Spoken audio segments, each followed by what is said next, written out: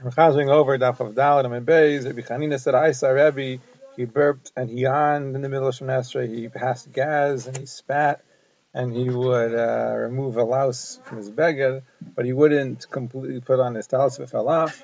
And when he would yawn, he would cover his chin and his mouth.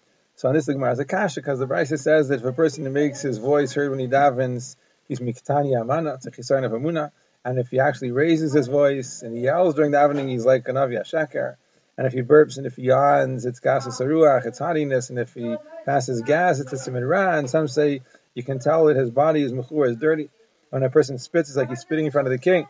So we can understand how Rebbe could burp and he could yawn, because it could be that was l'einsight.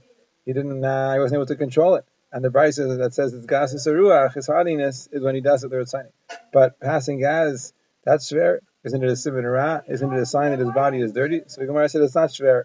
What Rebbe did is Milamala, he sneezed. What the Brisa is talking about is passing gas. Because Zera says, I picked up some information in the base medicine of Luna, and it's worth all of my learning. I learned there that when a person sneezes during Shemona Esrei, it's a siman yafa.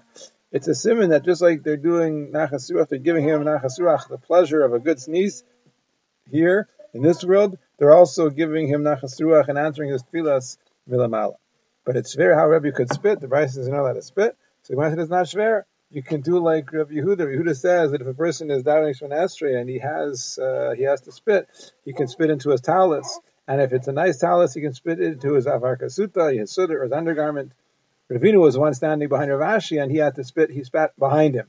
So Rav Ashi said to Ravina, "Don't you know what Rabbi Yehuda said, that you can spit it into your avar kasuta?" He said, "I am a little bit particular, and I couldn't do that. I had to spit behind me." We said that if a person makes his voice heard during davening, he's mikatanya manatzich chisaron. And when Rav Huna said that's only if you could have kavana otherwise, but if he can't have kavana unless he davens out loud, then it's allowed. But that's only when he's davening alone. If he's davening with tzibur, he's not allowed to be matriach the tzibur in order to have kavana himself. Rabbi Abba was avoiding Rabbi Yehuda because he wanted to go up there to Yisrael. And Rabbi Yehuda said when a person goes from Babel to Eretz Yisrael, he's there for the Asay. It says, Bavela yuvau v'shama yu ad yain pakti aisam. You're not allowed to leave Bavel until the Geula Asida. So he said, before I go up there to Yisrael, I'm going to go hear from outside something that Rabbi Yehuda has to say from the base of Medrash. So he went and he heard the Tana saying over in front of Rabbi Yehuda that if when a person is davening from Esrei, he passes gas, so he has to wait until the smell passes, and then he can continue where he left off. And some say that if he's davening from Esrei and he feels a desire to pass gas, he moves back 4 amos away, he passes gas, he waits till the smell passes, and then he can go and continue davening. But he first says, "Rebbeinu Shalom, you made us with holes, with hollow parts, and it is known and revealed before you our shame and our disgrace during our lifetime and after our death, and we'll be eaten by the worms." And then he continues where he left off. And Rabbi Abba said that if I would have only come to hear this, it would have been kedai. Remember, it's a brayso that if a person is sleeping under a talus and he can't even stick his head out because of the cold, so he pulls the talus to his neck to be master between his eyes and the Erev when he reads Kriyas Shema. Some say he has to pull it over his heart to be master between his heart and the Erev. Now, how come the Tanakama doesn't hold that? The Tanakama holds that there's no problem for the lave to be Raya as the Erev. If Huna said in the name of Yechlan, if a person's walking through a Mavi Matunaf, a street where there's Tsawa, he covers his mouth and then he can continue reading Kriyas Shema. Rav Chisda said, I swear the name of Hashem, Rav Yechlan, and if you'd have told it to me, I wouldn't have listened to him. It's not true. And some say that Rabbi Berachos said this in the name of Yeshua ben Levi, that if you're walking through a Mafi Matzun, if you cover your mouth and you continue reading Kriyas Shema, Rav Chisda said, I swear that if Yeshua ben Levi would have told it to me, I wouldn't listen. Now, how could Rav Huna have said this? Didn't Rav Huna say that a Talmid Chacham is not allowed to stand in a Makam Mitunaf because he can't control himself? He'll definitely be Mahar here, and it's also to be Mahar here in a Makam Mitunaf.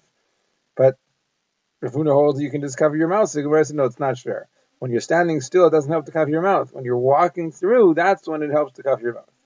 Right? The Gemara could have Yechanan have said this. Didn't Rabbi Berachos say in the name of Yechanan that you're allowed to be Mahar here everywhere except for in the base of Berachos, except for in the base of Kisei? Sounds like there's no way, no hat to be Mahar here in the base of Berachos or the base of Kisei.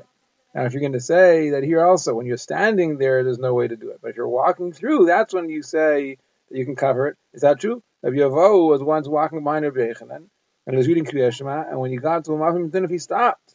And afterwards, he asked Rabbi Yechanan, where do I go back to? Do I have to go back to the beginning, or can I continue where I left off? And Rabbi Yechanan told him, if you waited, could have taken where it's Kula, you go back to the beginning, and if not, you go back to where you left off.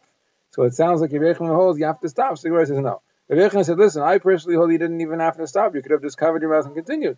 But according to you, that you needed to stop. So then, if you waited, Ligmar's Kula, you have to go back to the beginning. The Gemara brings a raya from a brayso like Kafuna and a raya from a brayso like Avchizda. There's a brayso like Kafuna. The brayso says if a person's walking to a mafim mitzunaf, he has to cover his mouth, and they continue in Kriyas Shema. And there's a brayso like Avchizda. If you're walking to a mafim mitzunaf, you're not allowed to read Kriyas Shema, and if you're already reading it, you have to stop.